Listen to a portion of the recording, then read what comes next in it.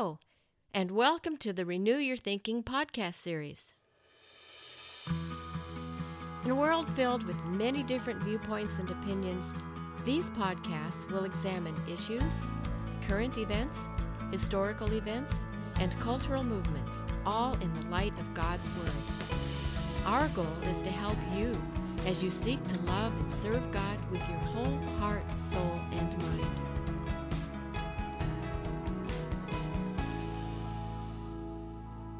In this first series of stories, we will study about some significant historical figures. In the next 9 podcasts, we'll talk about women in the Old Testament, specifically the women who were the ancestors of the Lord Jesus Christ. Of course, there was a long line of women who came before Jesus in his family tree.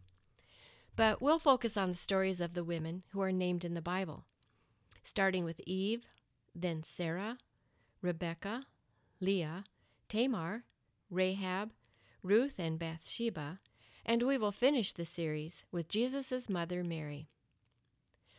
While telling these women's stories, we'll be taking a trip through the Old Testament. We will see how they fit into God's plan of redemption through his Son, Jesus Christ. Each woman's story is unique and interesting. What they share in common, besides being ancestors of Jesus, is that they were all faithful women. We'll always read the stories directly from the Scriptures to avoid confusion and misinformation. I'll be reading from the New International Version of the Bible for those who are following along. We have been studying about the women who were the ancestors of the Lord Jesus Christ. So far, we have talked about Eve, Sarah, Rebecca, Leah, Tamar, Rahab, Ruth, and Bathsheba. The 9th and last named woman was, of course, Jesus' mother Mary. Mary was truly remarkable, sovereignly chosen by God to bear the Christ child from among all of the women who had ever been born. She was the one who brought our Redeemer, the Messiah, into the world. Mary was an ordinary human being, but she had great faith, courage, and piety. She proved her faith with obedience, her courage with humility, and her piety with thoughtfulness, prayer, and submission to God's will. First, let's discover a little of the background of Mary. We learn the most about Mary in Luke's Gospel. Dr. Luke took it upon himself to interview many disciples of Jesus in order to write his story. Luke wanted everyone to know that he was giving the exact truth of the events surrounding Jesus' life. And so he tells us from chapter 1, verse 2, that he wrote the things just as they were handed down to us by those who, from the beginning, were eyewitnesses and servants of the word. The main eyewitness was, of course, Mary, who was there from Christ's conception until his death. It should not surprise us, then, that we have Mary's words recorded for us in Luke's Gospel, or that there are so many details about Mary's interaction with Jesus. Mary was still alive and probably shared all of the stories with Luke personally. Even after the resurrection, Mary continued to be a faithful witness. That explains how we know the very conversations that Mary had with the angel, Elizabeth, Jesus, and others. We don't know very much about Mary's upbringing. We know that she had a sister, Salome, who was the mother of Jesus' disciples, James and John. Salome was also a devoted follower of Jesus and was there at the cross with Mary when he was crucified. Of course, we also know that she was related to Elizabeth, the mother of John the Baptist. Besides this, we only know that she grew up in Nazareth as the daughter of a poor but hard-working family. We can tell by her song, known popularly as the Magnificat in Luke 1:46-55, that Mary grew up in a godly family. Perhaps listening to and reciting or singing the Scriptures was a big part of her everyday life. Girls did not go to the synagogue as boys did, but that doesn't mean that Mary, who loved God with all of her heart, would not have loved to hear the stories of God's mighty works. When the angel came to see Mary, she knew who God was and what he had promised, and was ready to obey God. Turn to Luke 1:26. In the 6th month of Elizabeth's pregnancy, God sent the angel Gabriel to Nazareth, a town in Galilee, to a virgin pledged to be married to a man named Joseph, a descendant of David. The virgin's name was Mary. In the Scriptures, we first meet this humble peasant girl when an angel of the Lord goes to Mary's home and announces God's plan for Mary to bear Jesus. At the time of the angel's announcement, Mary was probably a teenager. Back in that day, girls were often betrothed as young as age 13. Her marriage was probably arranged by the parents of Joseph, her future bridegroom. Joseph was a carpenter. He was also a godly and righteous man. In those days, a betrothal was as legally binding as a marriage. In fact, if a betrothal was broken by one of the parties, through infidelity, for instance, there had to be a divorce proceeding. There were two ways to get the divorce: a public trial, which would have been very humiliating for Mary, or a quiet proceeding. In the quiet proceeding, the wronged party could get two witnesses to sign a release with him and send the other party away. In Joseph's case, he thought that he would just send Mary somewhere to have her child secretly and avoid disgrace. We know that Joseph did not send Mary away because an angel appeared to him in a dream, and then Joseph knew that everything was all right. This was God's plan, and so he willingly took his part as Mary's husband and the earthly father of Jesus. Let's read Mary's response to the angel in Luke 1:34-38. "How will this be?" Mary asked the angel, "since I am a virgin?" The angel answered, "The Holy Spirit will come on you, and the power of the Most High will overshadow you. So the Holy One to be born will be called the Son of God. Even Elizabeth, your relative, is going to have a child in her old age, and she who was said to be unable to conceive is in her 6th month. For no word from God will ever fail." "I am the Lord's servant," Mary answered. "May your word to me be fulfilled." Then the angel left her. Mary must have known what could happen to her when Joseph found out that she was pregnant. She knew that the horror of public scandal might await her. But she trusted God to take care of her. She surrendered herself unconditionally. Mary did not doubt or question God. She just immediately, humbly, and joyfully submitted to God's will.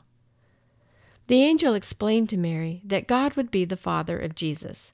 The Holy Spirit would cause the conception of Jesus in Mary's womb. Indeed, Jesus would be the king who would sit on David's throne. We read Mary's response of total submission to God in Luke chapter 1, verse 38. "Behold, the maidservant of the Lord, be it done unto me according to your word." And so Mary's faith is an example to us.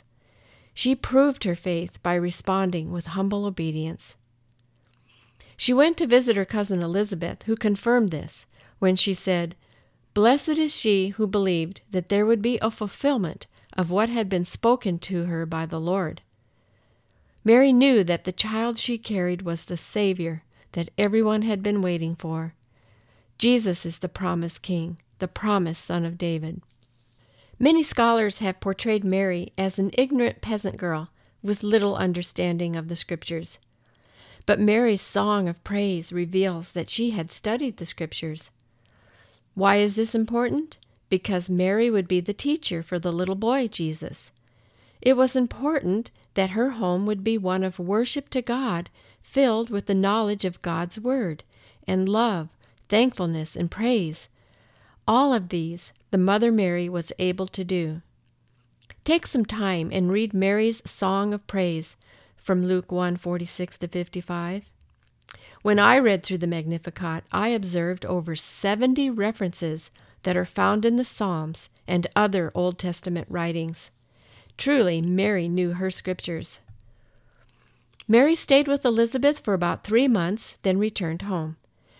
When it was very nearly the time for Jesus to be born, Mary went with Joseph to Bethlehem.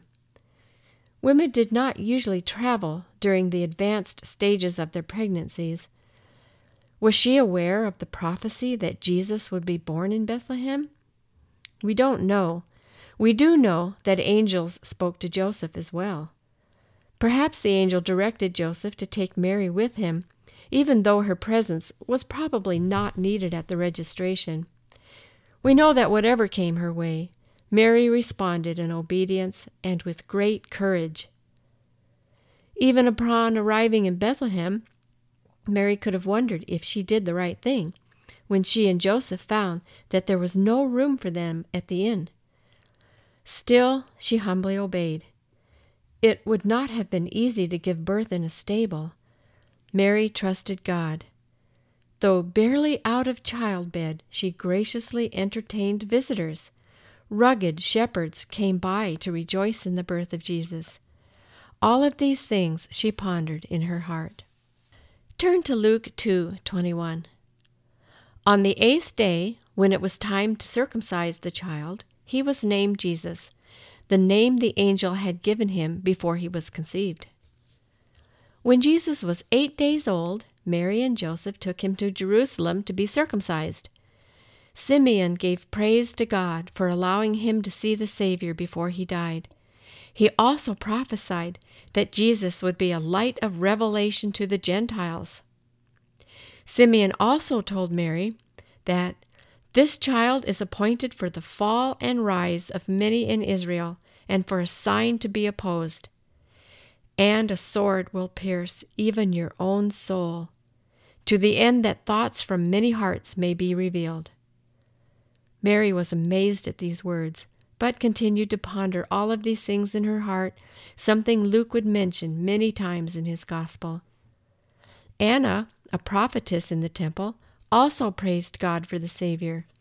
Mary was truly a thoughtful, pious woman. About 2 months after Jesus' birth, Mary went to the temple for her purification, as also was required. Jesus, Mary, and Joseph received other visitors. Magi arrived from the east to worship Jesus. King Herod asked them to find Jesus and report his whereabouts to him, but God warned them in a dream not to, so they went home instead.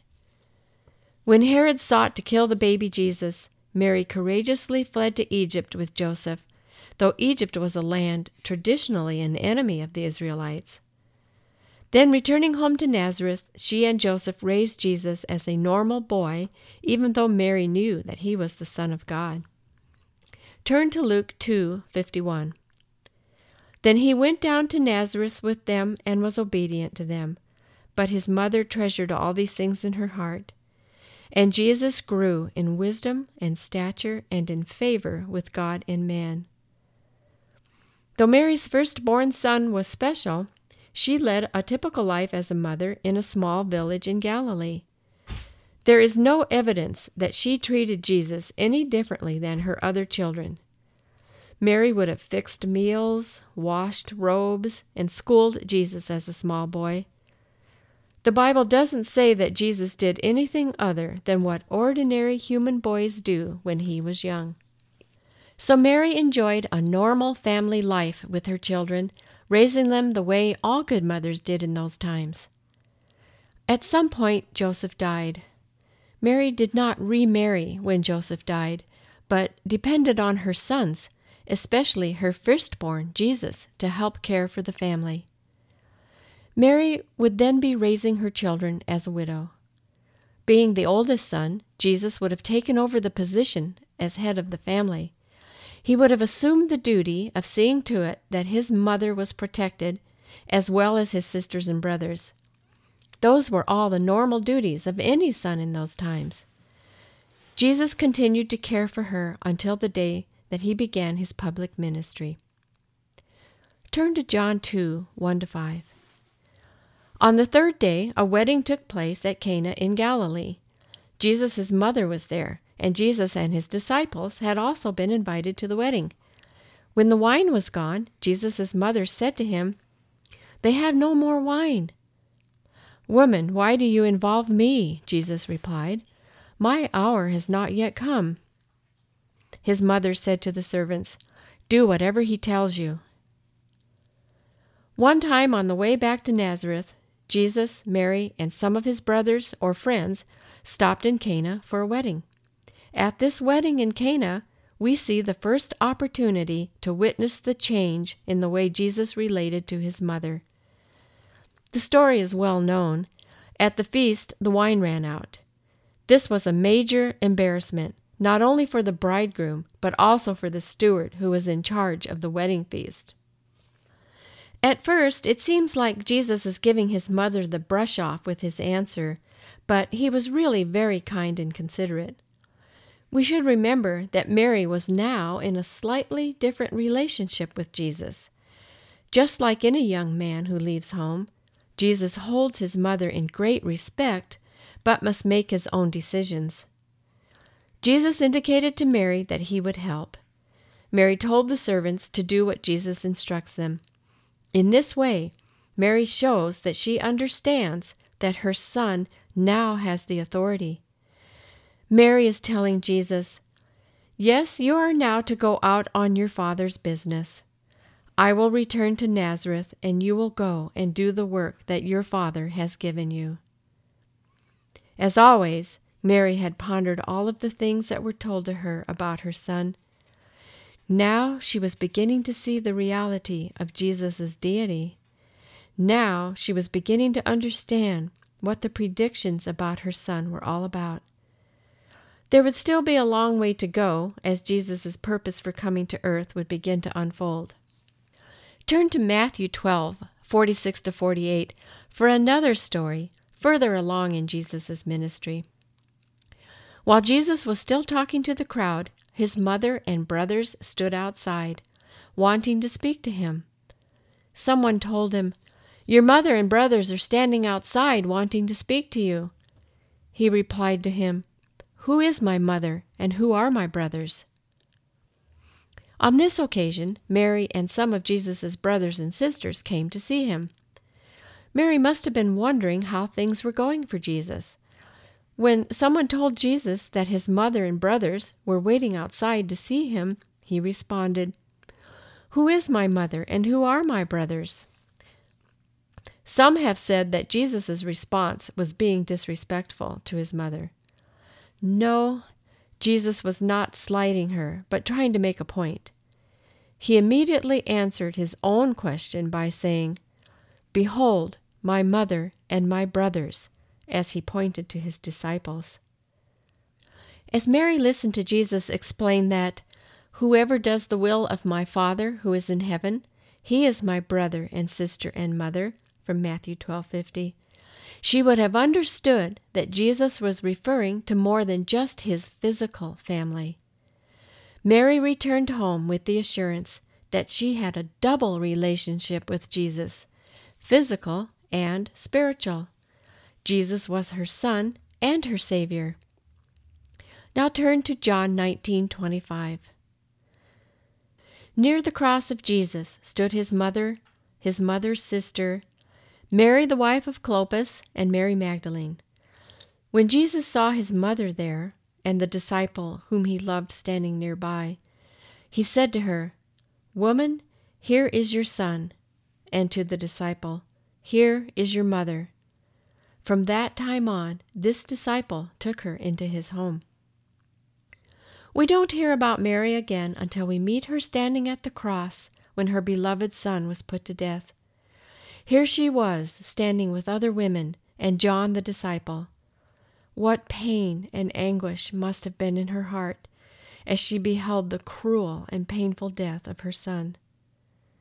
Here again we see how considerate Jesus is of his mother. Though he has the weight of the sins of the world to bear, he takes time out to provide for Mary. He puts her in the care of John, the disciple whom Jesus loved. John took Mary into his own household. Jesus shows that though he said that his family now includes all believers, Mary still held a special place in his heart. Though Jesus' time on earth was growing short, he spent some of it doing his last duty as a human son by thoughtfully caring for his mother. Mary returned home with John and waited for events to unfold. Was she as surprised as all of the other disciples when on the first day of the week, Mary Magdalene came and told Peter and the others that the tomb was empty? It is very likely that no one understood the full extent of Jesus' purpose in coming to earth until his resurrection. But what joy must have filled her heart when she heard the good news. This is not the end of Mary's story. Turn to Acts 1:14. They all joined together constantly in prayer, along with the women and Mary, the mother of Jesus, and with his brothers. Mary was waiting in an upper room in Jerusalem, along with the 11 apostles and over 100 other disciples, after Jesus ascended into heaven. The believers would be filled with the Holy Spirit on the day of Pentecost. They would then all go out to proclaim the gospel of the good news that Jesus lived, died, and rose again, so that people could receive forgiveness for their sins and be at peace with God. Mary would surely have been a willing and dedicated follower of Christ her Son, proclaiming the good news to everyone. We know that she lived for at least a few more years because of the details of her life in Luke's Gospel. Only Mary herself could have recounted such intimate details to Luke. Mary's relationship with Jesus was very special. She was a model of faith, hope, love, courage, humility, and obedience. The story of Mary is the last of our sessions about the female ancestors of the Lord Jesus Christ. We hope that you have been blessed by these stories. Join us again next time for a new podcast series on other faithful women in the Bible and history. We value your input. Be sure to share your thoughts with us by commenting on the podcast. Also, invite your friends to listen in as well by sharing this podcast on social media.